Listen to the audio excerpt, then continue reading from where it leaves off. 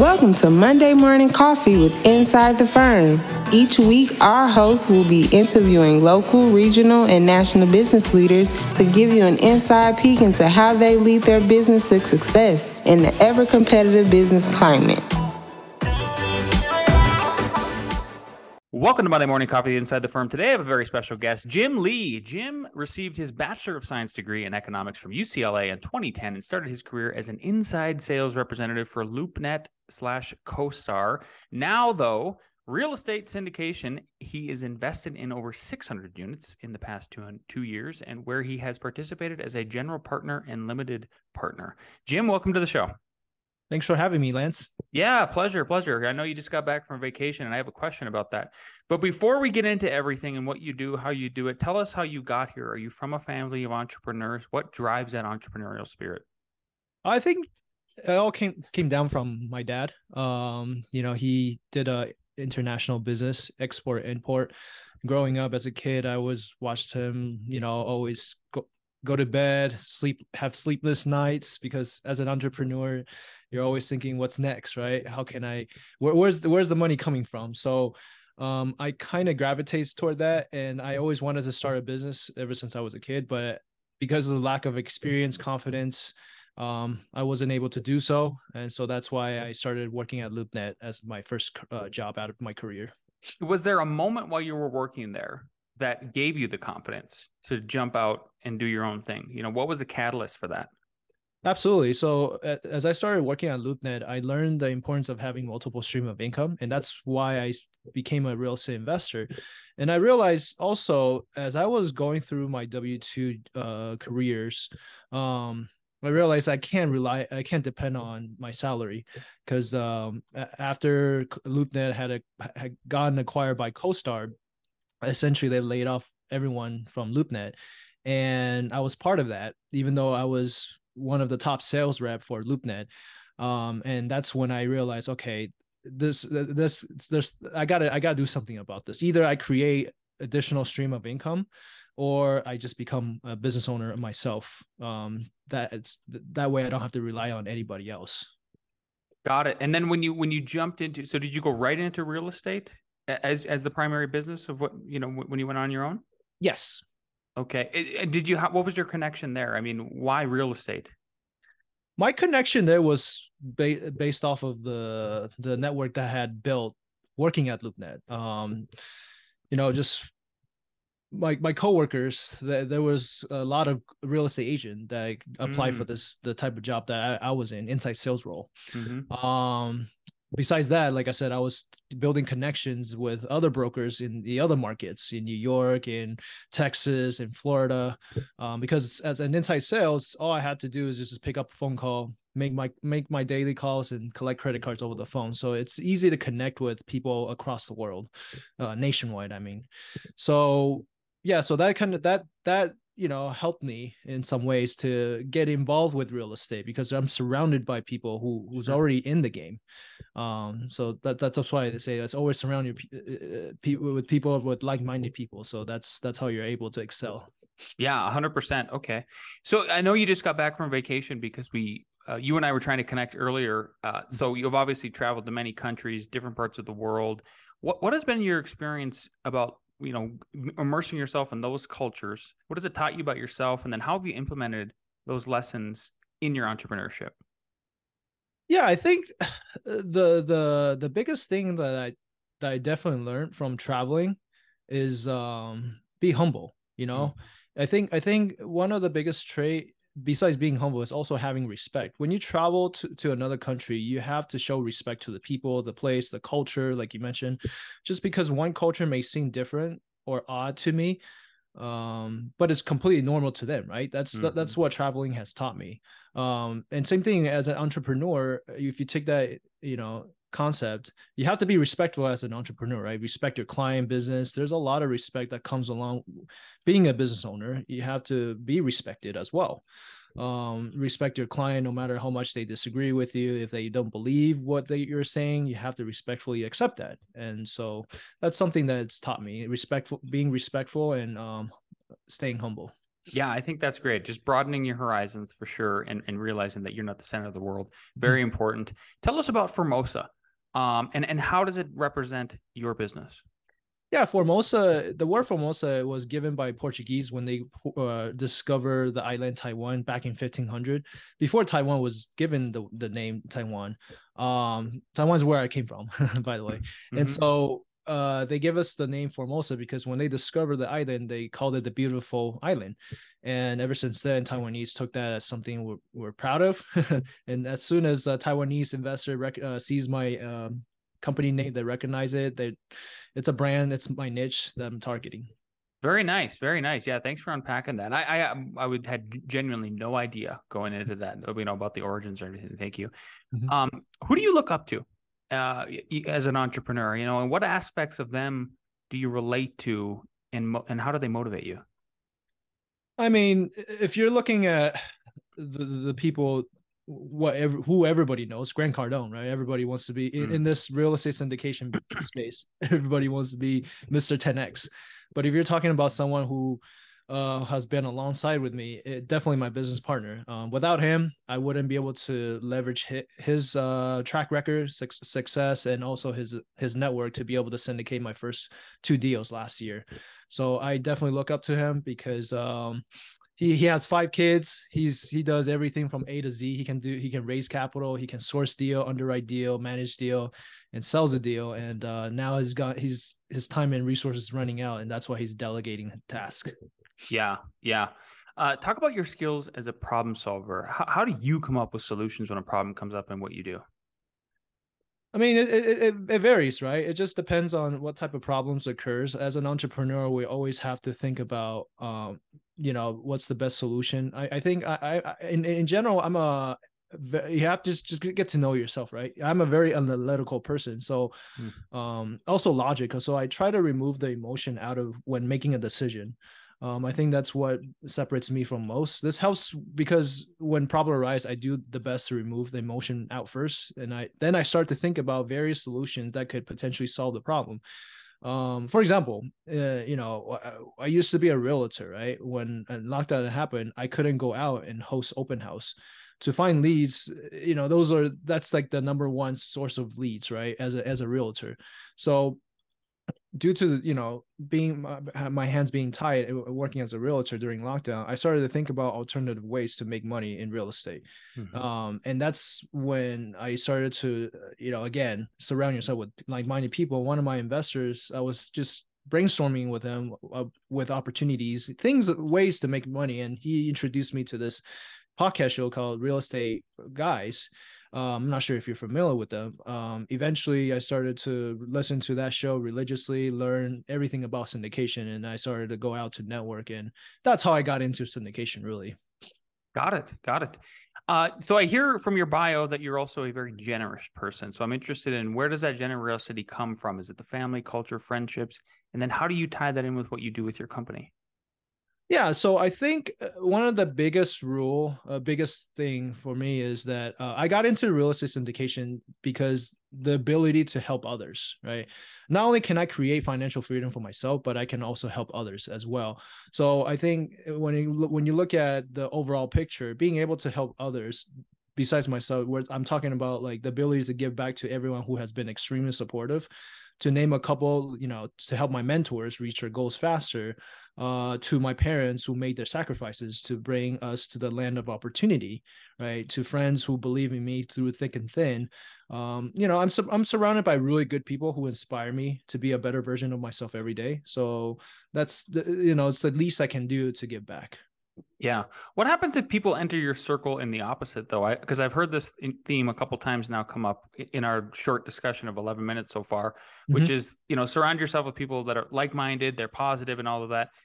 But sometimes you can't, sometimes you even have to work with folks that bring us, some negativity, and the negative stuff really sticks around. It's much more sticky than the positive stuff.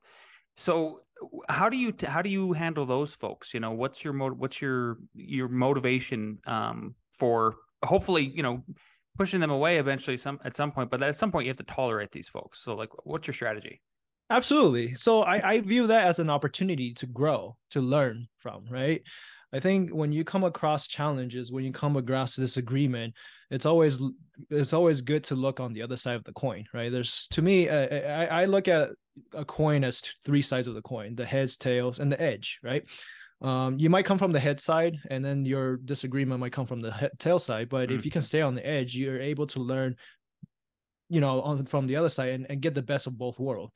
So I don't necessarily see that as something that, a negative, as something bad. I see that sometimes as an opportunity, to be able to learn even more additional. Like, what am I missing there? Why is it that this person disagree with me so much, right? So that's how I look at things. I love that. I love that. And sometimes I think what I do is I end up looking at, like, I see their behavior and I go, I want to avoid that and never do that sort of thing. So you're sort of learning in, even just by seeing, like, oh, there's a possibility I could do those things. And obviously, then you can feel your negativity inside just being pulled from them and everything. I think your personal investing journey also comes from a saver's mentality. I mean, you have to save capital to get in to the real estate game. So how does one change their mindset to be more like you and leverage to their advantage?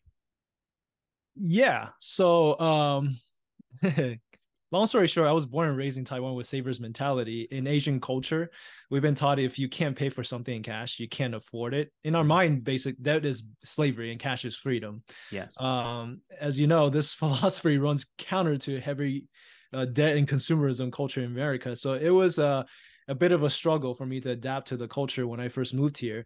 But eventually, I think the easiest way to get out of that is to just educate yourself, right? There's so many ways of educating yourself these days. You can listen to podcasts, read books, go on YouTube's, join mastermind groups, go network, plenty of ways, right? The way how I was able to overcome this mindset was pick up the purple Bible that everybody read, Rich Dad Poor Dad by Robert Kiyosaki. So that's a good starting point, right? So once I bought my first condo with cash offer, I read that book and I'm like, why am I so stupid? Why did I not use debt?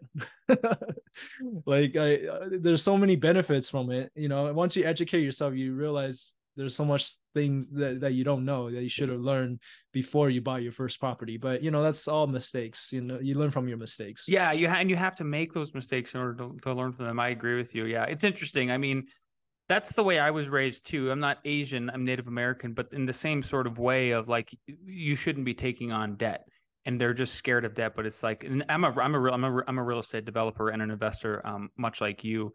And there's good debt, right? There's debt that pays you back, that pays for itself, and you're constantly making money. I'm sure you've heard you make money 5 different ways, literally, from just having one rental property. And we won't go into detail, but it absolutely works. Yeah. And I love that. Thank you for dropping the Rich Dad Poor Dad book in there.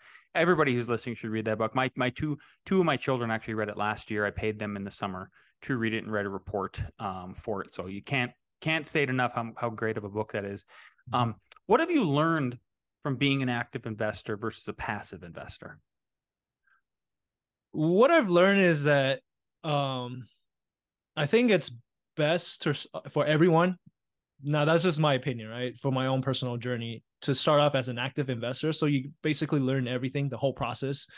Because when I acquired my first 2-bedroom, 1-bathroom condo, that's exactly what I did. I ran the background check on tenants, got the tenant in, did the maintenance, collect rent, and did pretty much everything from A to Z. And I realized that I don't want to be that actively involved. I see real estate as something that just passive. I just want to just park my money there, use my money to make more money, and that's my investment philosophy. Now, once you learn the system and process, like once you learn everything that you need to learn about real estate, then you can start to build a system around it, and basically let it run itself, and hire other people, delegate the task, right? Have property managers to take over, and that's where you become more passive. And it's always good to also diversify, right? Because you can make the most money by being active, but that doesn't mean that you shouldn't look to park your money somewhere else, so that you can diversify a little bit. And that's the beauty of syndication, right? You're not just tied to one market. You can invest in different markets, different property types, and with different sponsors. So that's the power of diversification. Let's dive into the syndication a little bit. Tell everybody who doesn't know what multifamily syndication is, please unpack that for us and tell us why you might invest in it. Yeah, absolutely. A multifamily syndication is basically a partnership between investors who pull all the resources into this multifamily that we acquire. This allows you to invest, multi-million dollars like multifamily or any commercial buildings, really, like, retail, industrial, office. Syndication eliminates much of the risk while sharing the upside. The property generates an income. That income will be split amongst investors. So it's a win-win situation for all. Yeah, it sounds like it. And then passive versus active. I just want to go back to this one more time because you just came off the vacation.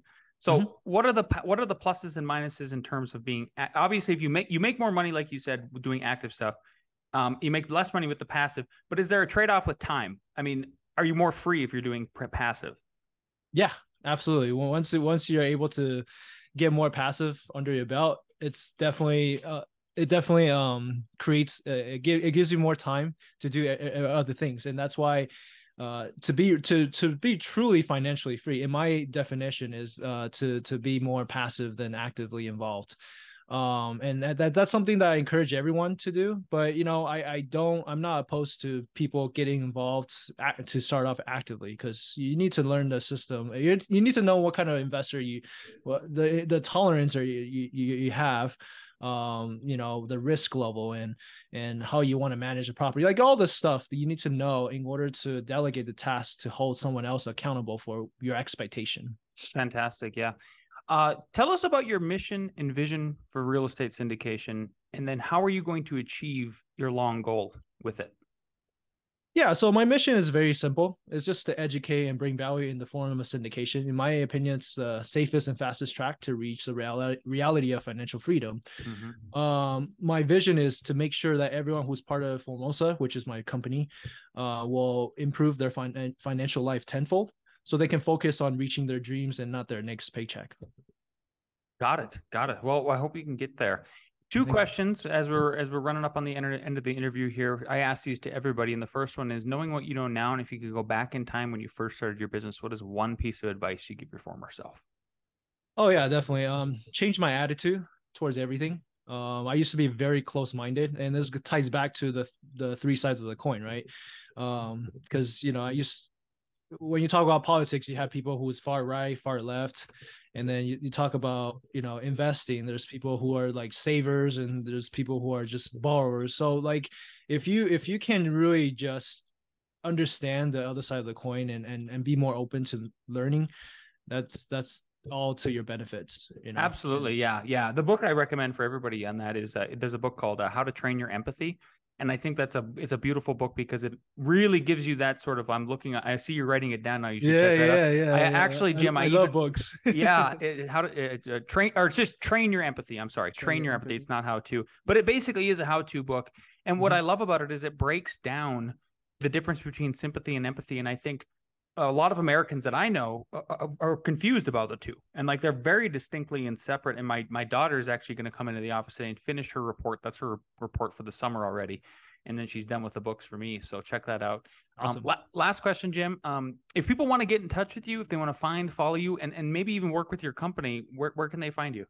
They can check out my website, formosainvesting.com, and they can also connect me through social media, Facebook, Instagram, LinkedIn at Formosa Investing. Beautiful.